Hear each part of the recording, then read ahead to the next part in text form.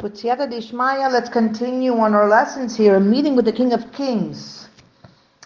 Okay, so let's get started here. We're going to now bring on the table how gentle words flow from the inner clarity that we have. We mentioned yesterday and the previous shiur that we have to constantly repeat to ourselves that emunah is the foundation of all the mitzvot.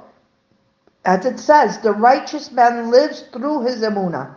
And we explained at length that emunah is primarily not in the mind, but it's in the heart. Emunah in the heart is a grounded awareness of the existence of Hashem. It's not merely an emotional reaction or a feeling of excitement. Rather, just as one is intimately aware of his hand and foot, you have to be aware of the existence of Hashem.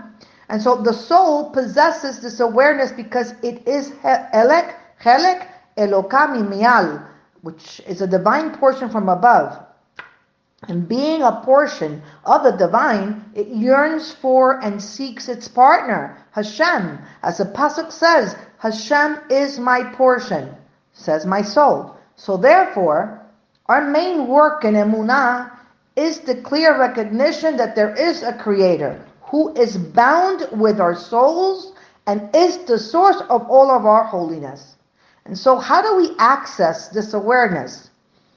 In the Gemara Kiddushin, there's a principle that it is the way of the male is to seek out the female. It is not the way of the female to seek out the male. So it's known that the Jewish nation is compared to a woman, while Hashem is compared to a man, and such as when he's called a man of war.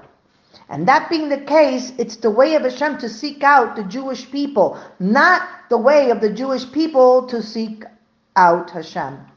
And of course, we can't deny that each Jew must seek out Hashem and find Him. For the Pasuk says, and you will seek Hashem your God from there, and you will find Him if you search for Him with all your heart and with all your soul. However, the source of the search must be an awakening from above.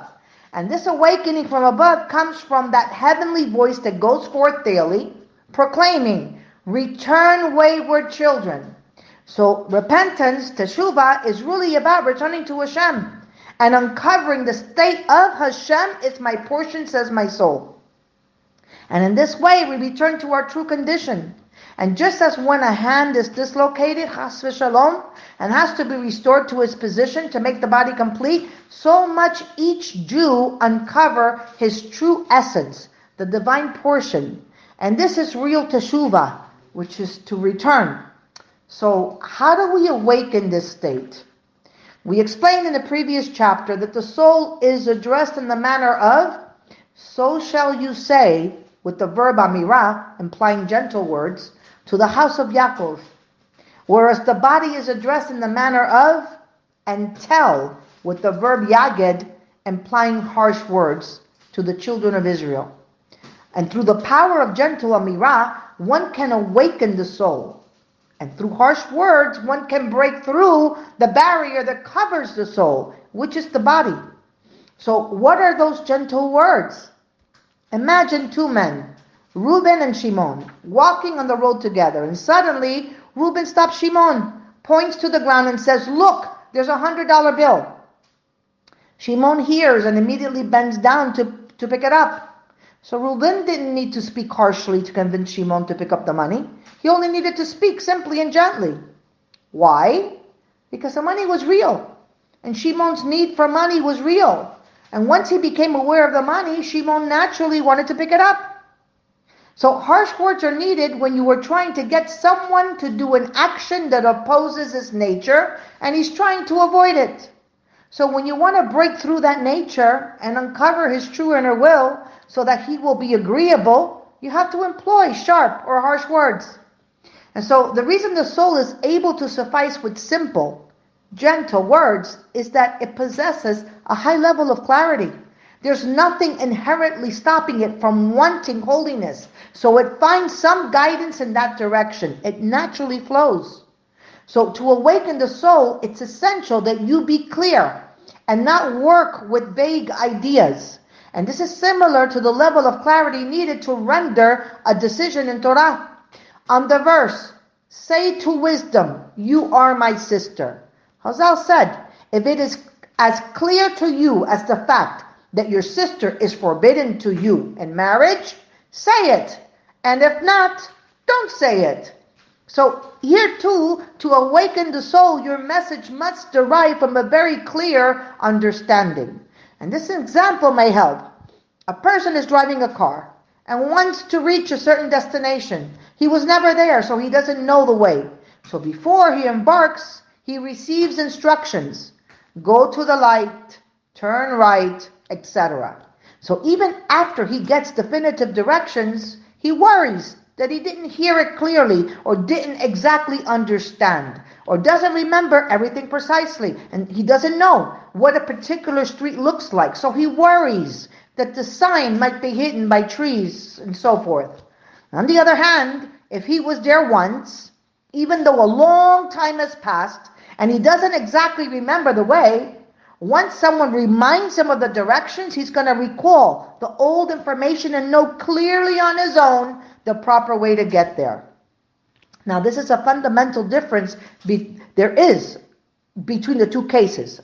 Fundamental difference. If the person was never there, even when he hears the directions, he still doesn't know them clearly and his heart is not satisfied. But if he knew them but forgot, once he's reminded, his heart is at peace and he confidently knows the proper way to get there, to proceed. And so the soul comes from a clear world. The Talmud states that Rav Yosef, the son of Rav Yehoshua, returned from the world of truth, the world of Emetz, after clinical death. He told people that what he observed there was a topsy-turvy world. The higher people were low, and the lower people were high. He was informed that, in fact, he saw a clear world. So we require clarity if we are to awaken our souls. As long as a person uses concepts of Avodas Hashem that are not totally clear to him, he cannot awaken his soul. The soul can only be awakened by ideas that are absolutely clear and simple. And so when employing such ideas, there's an agreement between the knowledge of the intellect and the recognition of the heart, which is the soul. And the soul can awaken and emerge. So if you try to awaken your soul with a very deep idea, you have a small chance of success. Only people with very subtle minds can awaken their souls in such a manner. And generally, the deeper concepts are more complex, and one cannot sense real simplicity through them. So here's a wonderful example of a very simple idea that can be used to awaken the soul. Approach Hashem and say to him, Master of the world, you are our Father. And the fact that Hashem is our Father is fixed in every believing Jew. Even if it's not integrated yet in the heart, the awareness that Hashem is our Father is a well-known concept, and it can be used to awaken the soul. So if a person takes a simple fact and analyzes it in depth, he loses the simplicity and falls from the level of a soul to the level of the body. So to awaken the soul, we have to first take the simplest facts and repeat them, not with intellectual analysis, but with a basic understanding that these are the true facts. So now let's summarize. We made 2 points about the nature of the soul. Number 1, the soul can sense Hashem as a reality, as opposed to the intellect, which only knows that there's a creator but doesn't sense him. And number 2, the soul relates to a clear world. So to awaken the soul, you must fulfill 2 conditions.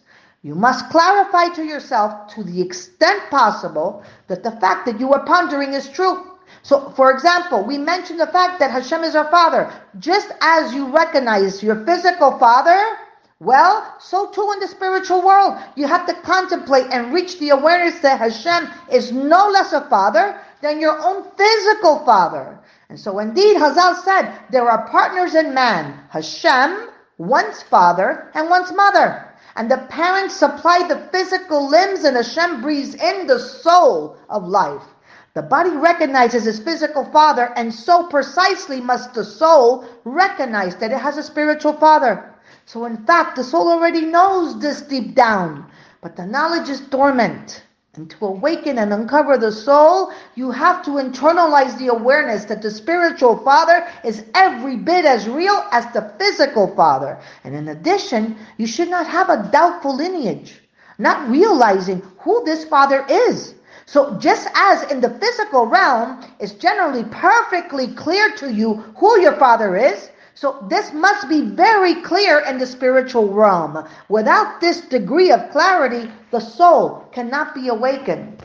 So to awaken the soul, we have to employ very simple points that are already known by the mind, as it says, and you shall know today. And you shall know today. So these are at least superficially known by all, but our hearts do not yet sense them. So with them, we can try to reach the level of, and you shall bring it into your heart. And if, however, we feel a need to delve into the depth of a concept, though it's valuable for the mitzvah of Torah study, it's not going to be effective for awakening the simple faith, except for those people with subtle minds. And we explained that before. So here's an example from the material world concerning the sense of taste. If you enjoy a particular food, even if you have already partaken of it many times, and there's nothing new about it now, you don't get tired of it.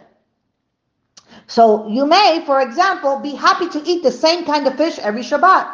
And similarly, a person may hear a song, maybe when that touches you deeply, and then you'll be able to listen to it again and again and again and again, even tens of thousands of times. And although you're listening to the exact same recording, and since this recording connects your soul to the song, you love it.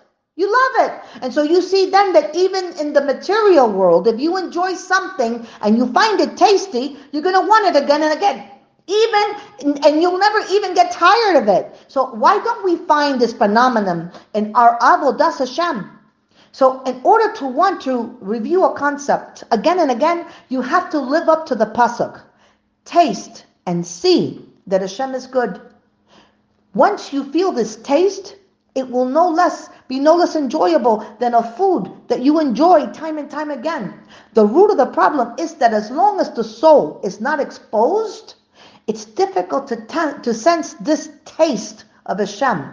Even if you do sense it, even if you do, it will be in a very, very rare occasions. And naturally, it's going to be difficult for you to keep repeating simple facts time after time. And however, simplicity will only be hard in the beginning. After you are privileged to achieve this taste, you're going to be drawn after it like iron to a magnet. We've already said that to awaken the soul, you have to employ two faculties. Number one, the faculty of perceiving these truths as powerfully as any material entity. And number two, the faculty of clarity. If it doesn't seem real, or you do not have a clear idea about it, then your soul cannot awaken. And from here on, we're going to try to use some simple and clear ideas and clarify each point in detail. And what is the need for all of this? Why? Why must we go down to the smallest details? And we've already said, if an idea is understood superficially, without absolute clarity, the soul cannot be aroused. For example, Hashem is called our Father. And every Jew who observes Torah and mitzvot knows and recognizes this description of Hashem. But what if we would stop a person and ask, your biological father is called your father because he caused your birth. But why is Hashem called your father if he's not like your biological father? Why is it about the relationship between Hashem and us that makes him our father? And some will respond that this is only an allegory. But yet the opposite is true. The opposite is true. A human father is an allegory for the Father in heaven because Hashem is our most true Father. And some will respond that he is like a father because he has compassion like a father has on his children. And that's only partially correct because compassion is only an outgrowth of fatherhood. A father is a father because that is the reality. And once he's a father, he's naturally shows compassion. So if we say that Hashem is a father only because he is compassionate, we lose the real understanding of father. And so even an idea simple as the fact that Hashem is our Father cannot be understood clearly unless you have invested effort in study or you've heard something clear about the concept. So you must consider then that the true meaning of Hashem's fatherhood, because we cannot even begin to work on awakening the soul with this concept until it becomes crystal clear. We have to try to make every fact clear to us.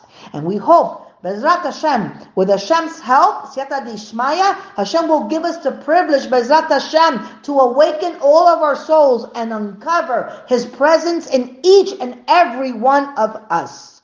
Baruch Adonai Leolam, Amen ve'amen.